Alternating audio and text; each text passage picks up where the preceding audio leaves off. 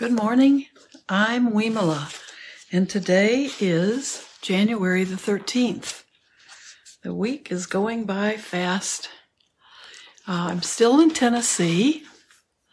My mom is still in the hospital. Not sure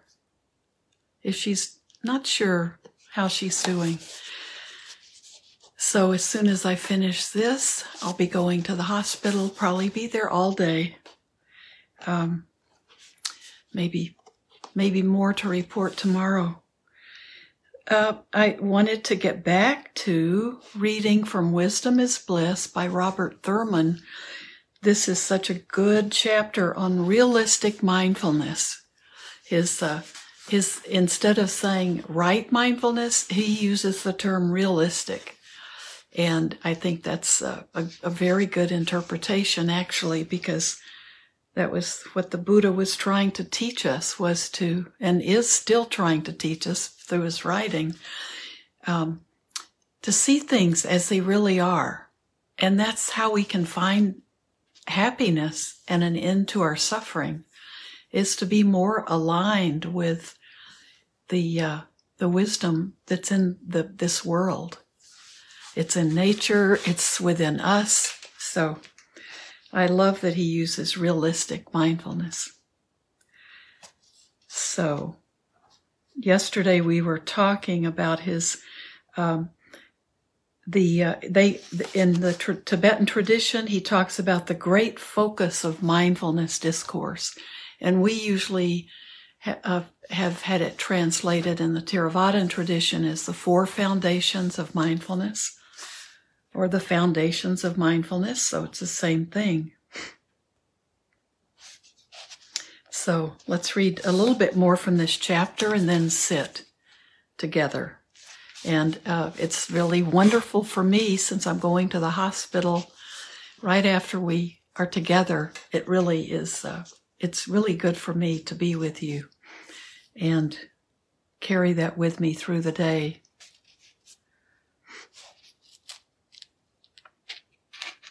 So I might be repeating this one. Let's see. He talks about I don't want to repeat too much, so hopefully you listened on Tuesday. Back to mindfulness of the body, the first of the four focuses of mindfulness. In the great focus of mindfulness discourse, there's a long list of all the components of your physical body. You scan your entire physique, your skeleton, muscles, ligaments, circulatory system, blood, lymph, interstitial fluids, nervous system, and its brain and its electrical impulses, organs and vessels and their contents, brain, sense organs and its inner field, but not yet in too much detail. You might get down to cells, molecules, atoms, subatomic particles, and energies, but not pushing too finely into pinning everything down. Just trying to be aware of everything. You realize you are a conglomerate, highly imperfect, changing, actually somewhat indeterminate set of processes. But you don't push on it. You just want to remember. Be lucidly aware of what you are in as fine detail as possible. So this is why we do body scans. This is why I was in Bhante Analayo's class on the four foundations of mindfulness, an online class at the very beginning of the pandemic. I was really fortunate. And he has a particular way of doing a body scan, and that's what I've been using. And this is a beautiful description of it. And it's Bhante Analayo does it a different way, but it has the same effect. What happens as you stabilize this focus on the body and the composition of the body, is that you end up floating in your sensations. You realize you cannot be certain, cannot fix your body's solidity. It keeps slipping away from your awareness of it. This then naturally induces you to turn to the second of the 4 focuses of mindfulness, your sensations, the feelings. This is feelings as in sensations, not as in emotional, you hurt my feelings kind of feelings. Traditional accounts translate Pali or Sanskrit, they're both the same word, Vedana, as feelings, which is misleading. These are not emotions. Emotions are reactions to sensations, but the sensations themselves, both physical and mental, merely the noticing of pleasure, pain, and numbness. For example, you can focus on your knee, its joint, ligaments, skin, muscle fibers, down to cells and molecules, and then you reach mentally to feel the sensation of it being your knee.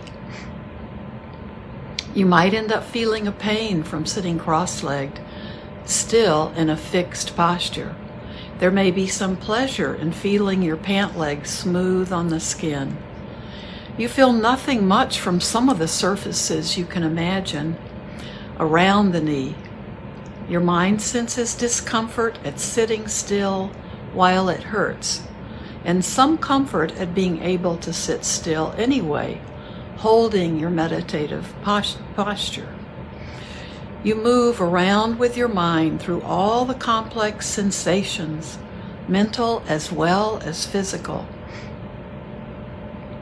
inventorying the visual, audio, olfactory, gustatory, and tactile sensations, a kind of cloud of mental states, sort of surrounding the physical structures you held in the first mindful focus. These sensations of pleasure, pain, or numbness are the way the mind seems somehow to contact the physical. So when we think about those feelings, we often use pleasant, unpleasant, and neutral. And he's using pleasure, pain, or numbness.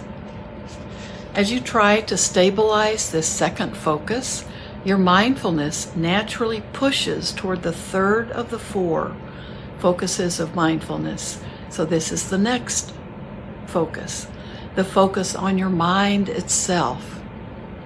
It seems less and less concrete and unitary the more it looks at itself. As you investigate the mind, it becomes scattered into components, fleeting cognitions of visual, audio, olfactory, gustatory, and tactile objects, interspersed with awareness of surges of desire, hate, delusion, and the fading of those distractions.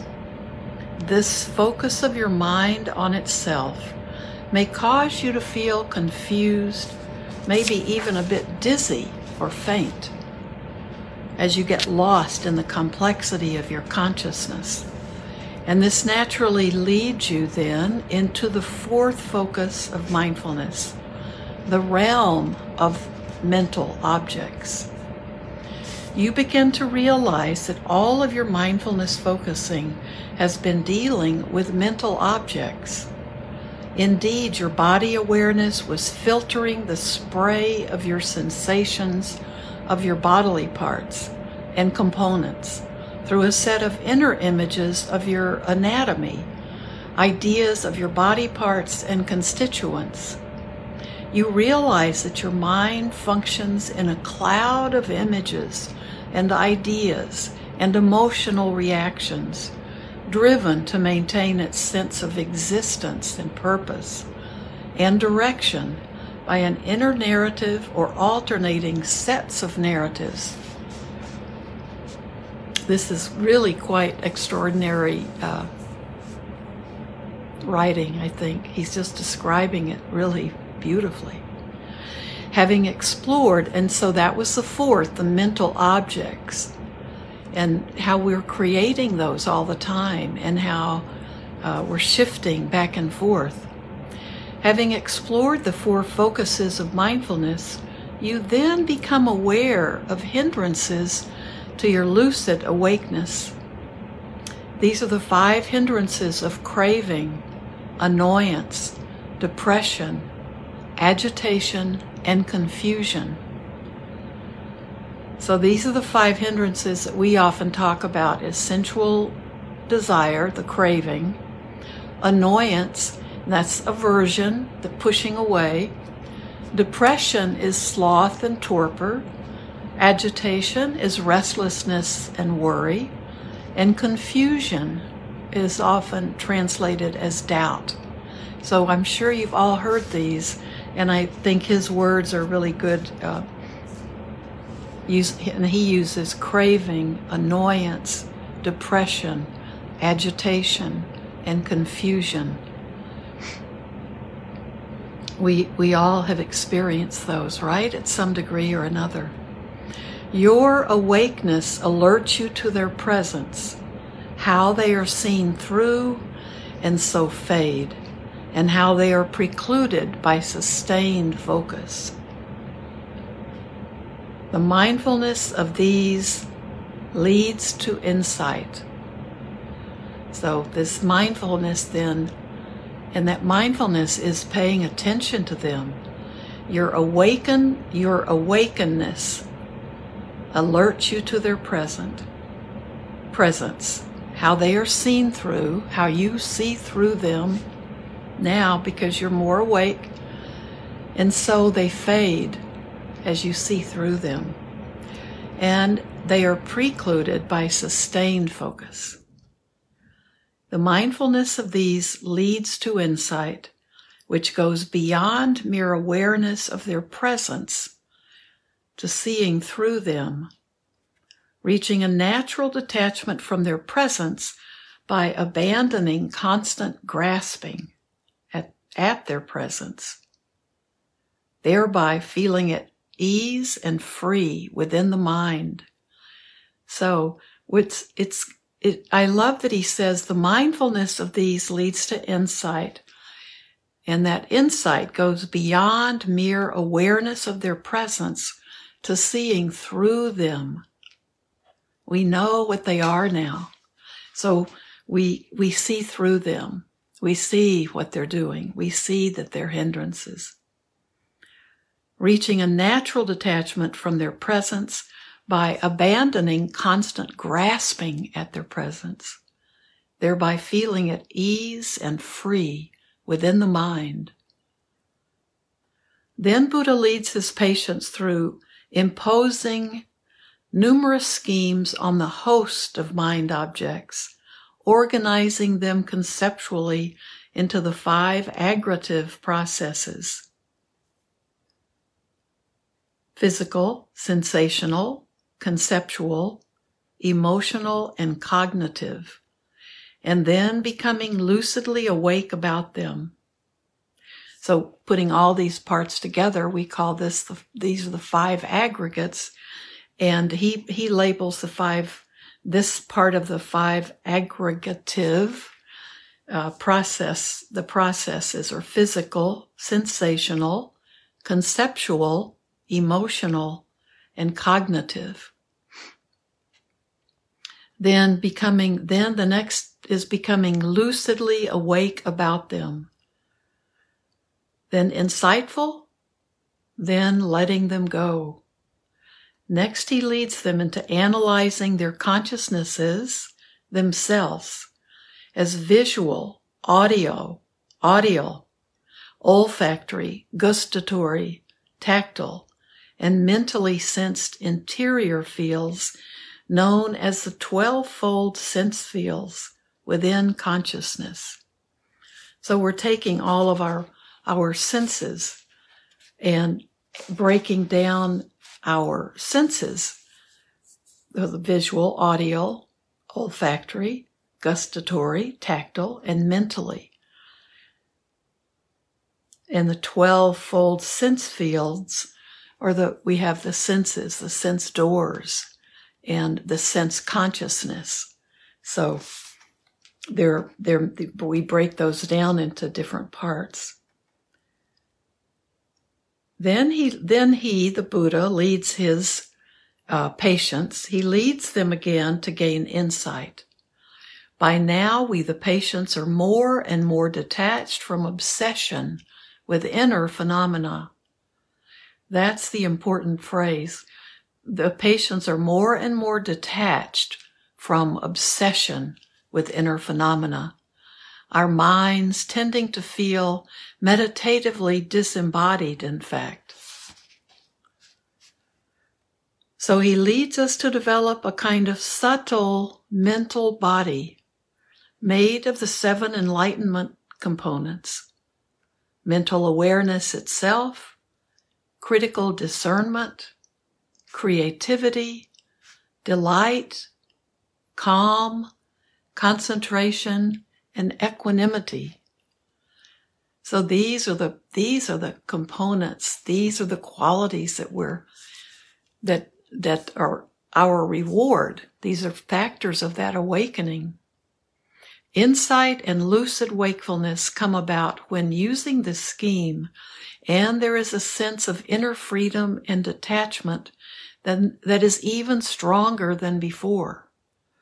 So we're detaching from the craving for experiencing these hindrances, basically. So we're not attached to those, to being in those anxious, suffering, depressive, out of balance kinds of emotions. This last focus of your mindfulness is on things in the mind, your mind objects. The last of the list of things in your mind is the 4 noble truths, or friendly facts, as he calls them. Thus, the 4 noble truths are featured as the most important things in your mind. The Great Discourse is utterly amazing in the way Buddha leads his disciples through this. After all, his enlightenment under the Bodhi tree occurred when he himself became perfectly clear on these 4 noble truths, especially the 3rd one, the noble truth of freedom from, cessation of, blowing away of suffering. So the Buddha leads us patients into the subtlest organization of the mind objects. That is the 4 noble truths, or realities. These 4 things are possibilities for ordinary persons, but are realities for a noble, truly friendly person. These 4 things are possibilities for ordinary persons, but are realities for noble, truly friendly person. For a noble, truly friendly person, the realities of suffering, its origination, its cessation, and the Eightfold Path leading to its cessation. He brings the patients into lucid wakefulness of their diagnosis and prognosis. So, I want to stop here because he immediately moves into discussing the 4 noble truths in relationship. And this is, we'll save this for tomorrow. So he led us here through the process of the 4 foundations of mindfulness and how it comes back around to the 4 noble truths. And then he's going to tie it up. And you have to wait for tomorrow, for Friday, January the 14th, to see how he ties it up. Because I want us to be able to sit together for a little bit, hopefully just getting us all started, and then we'll continue having a meditative day, which we can do in all the activities that we do. We can carry this.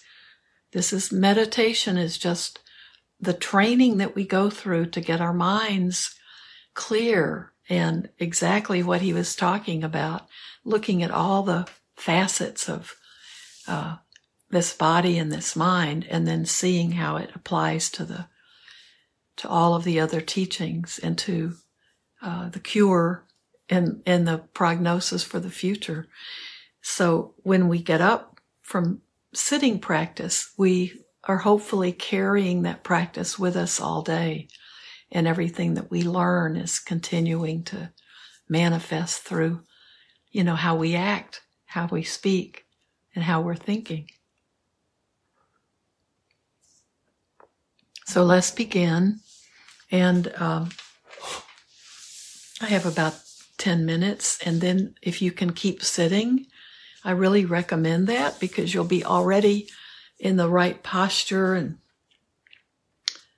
the mind is calmed. And if you can sit longer with that, just be with yourself, be with the body. And if you do have a mind that becomes calm and quiet, then you feel it. Our minds don't become quiet, but it becomes calmer. Then if you might want to practice for your meditation today a body scan, just being aware of the components of the body. So, but let's start this morning just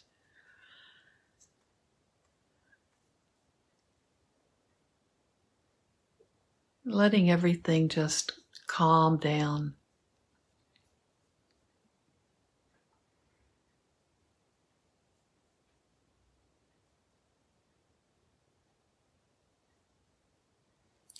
Let's begin with some mindfulness practice.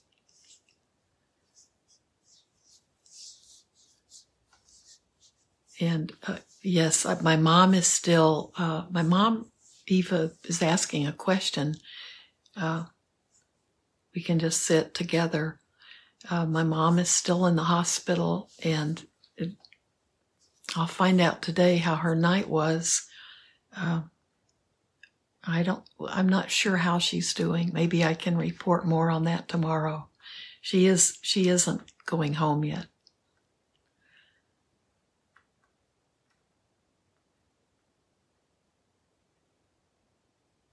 So let's begin with a short metta practice, but of course you can extend this practice.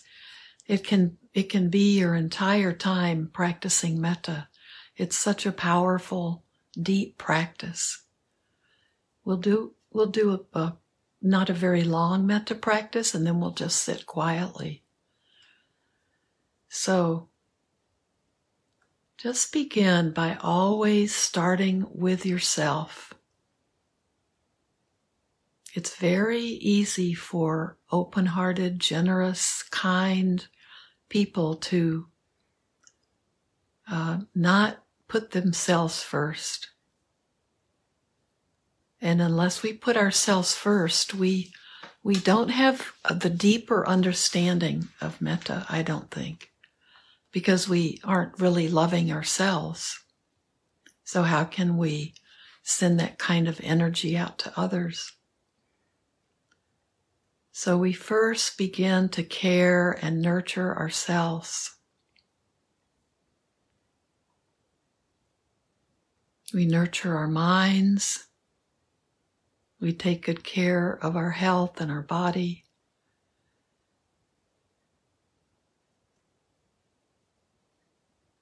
And we learn, part of nurturing is learning to accept ourselves.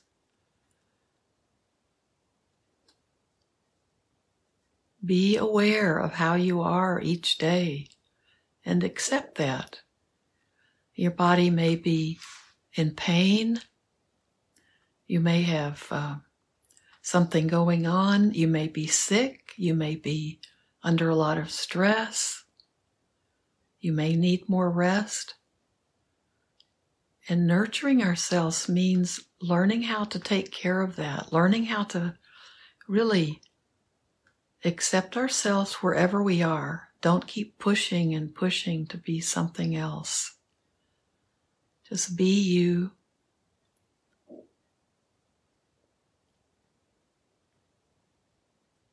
This entire practice is just about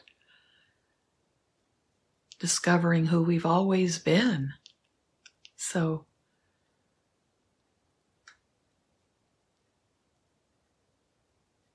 nurturing ourselves includes accepting ourselves where we are right now, right at this moment.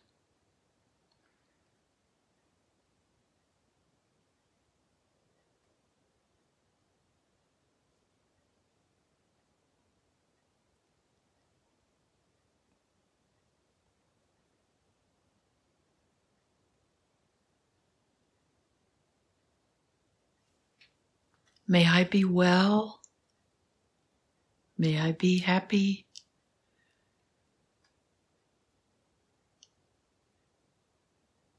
May I be contented. May I feel safe in this world. And may I be at peace.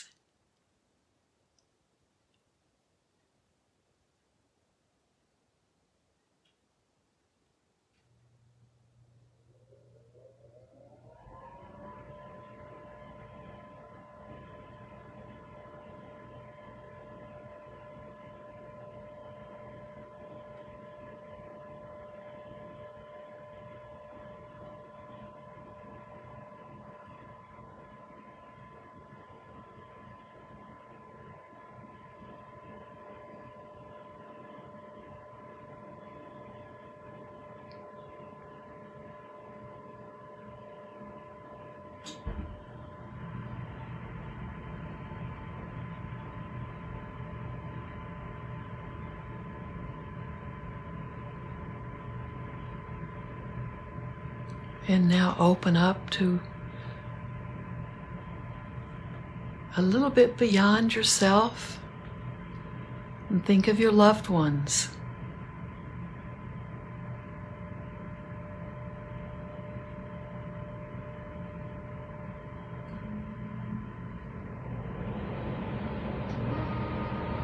May each one of my loved ones be well. May they feel safe in the world. May they be contented, and may they know true happiness.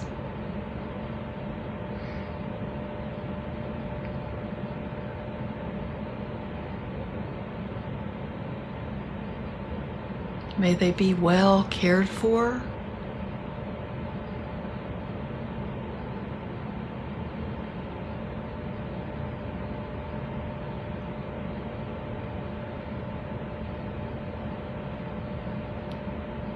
And may they be at peace.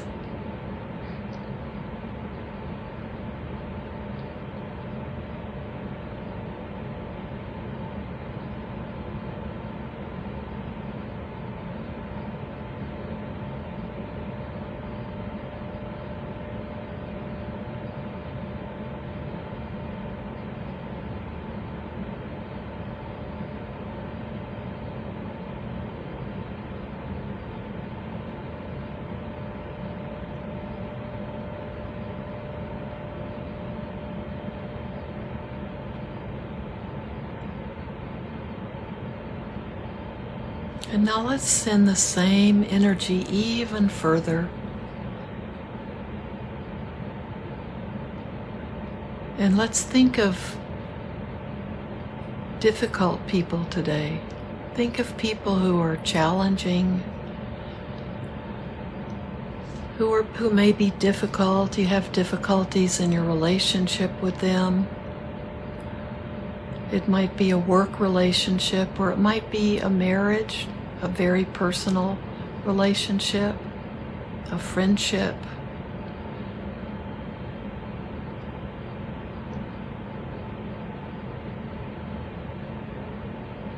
Whoever it is, think of one person that you can send this good energy to, that you've built up through caring for yourself and caring for your loved ones.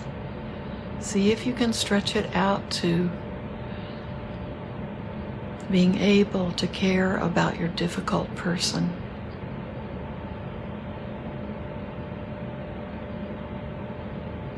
Just see that this is a human being, and in that sense, just like you and me. There is that connection that feels so beautiful when we make that connection to the earth and to our loved ones. But there is also that connection to all other things and all other beings.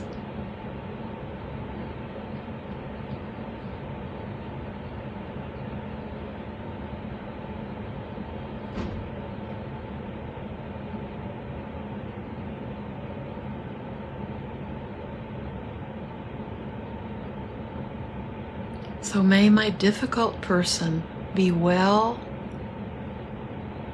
be at peace.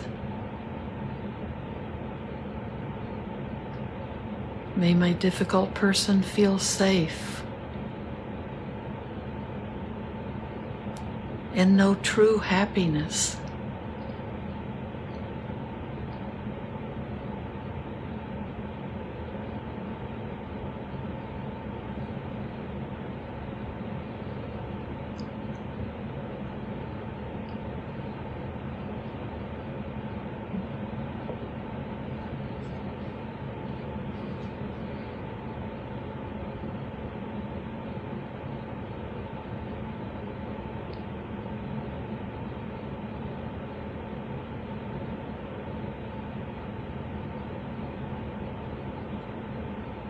And if you feel ready to, now just let this energy of loving kindness and goodwill, just allow it to reach out to all beings everywhere, human and non-human,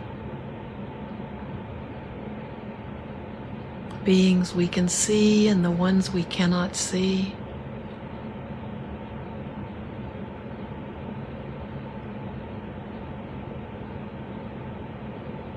May all beings be free from suffering and the causes of suffering. May they be free from fear and worry and anxiety, free from hunger and thirst and the extremes of the weather.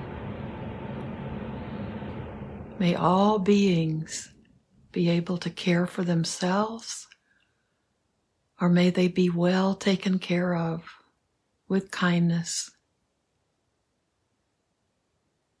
And may all beings everywhere, throughout the world, throughout our universe, may they live and be at peace.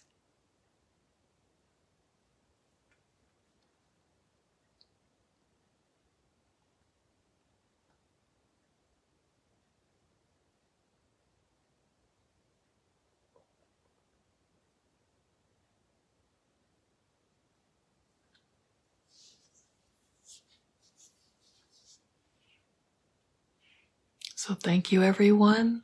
Why don't we just share merit? May everything we do today and say and think be done not only for our own benefit, but also for the benefit of all beings.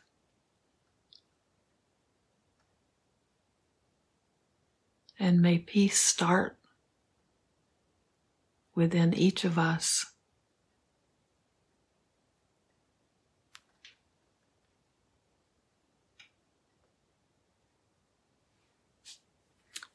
Thank you so much. If you can keep sitting, please keep sitting and just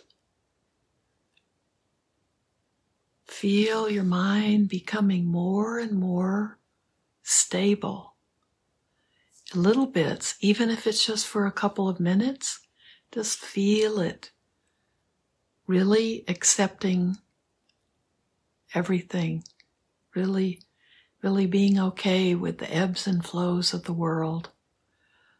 And just have a feeling of that if you can. And then as you go about your day, may you just continue to be spreading goodwill everywhere you go. There's a real need for it. Thank you. I'll see you tomorrow.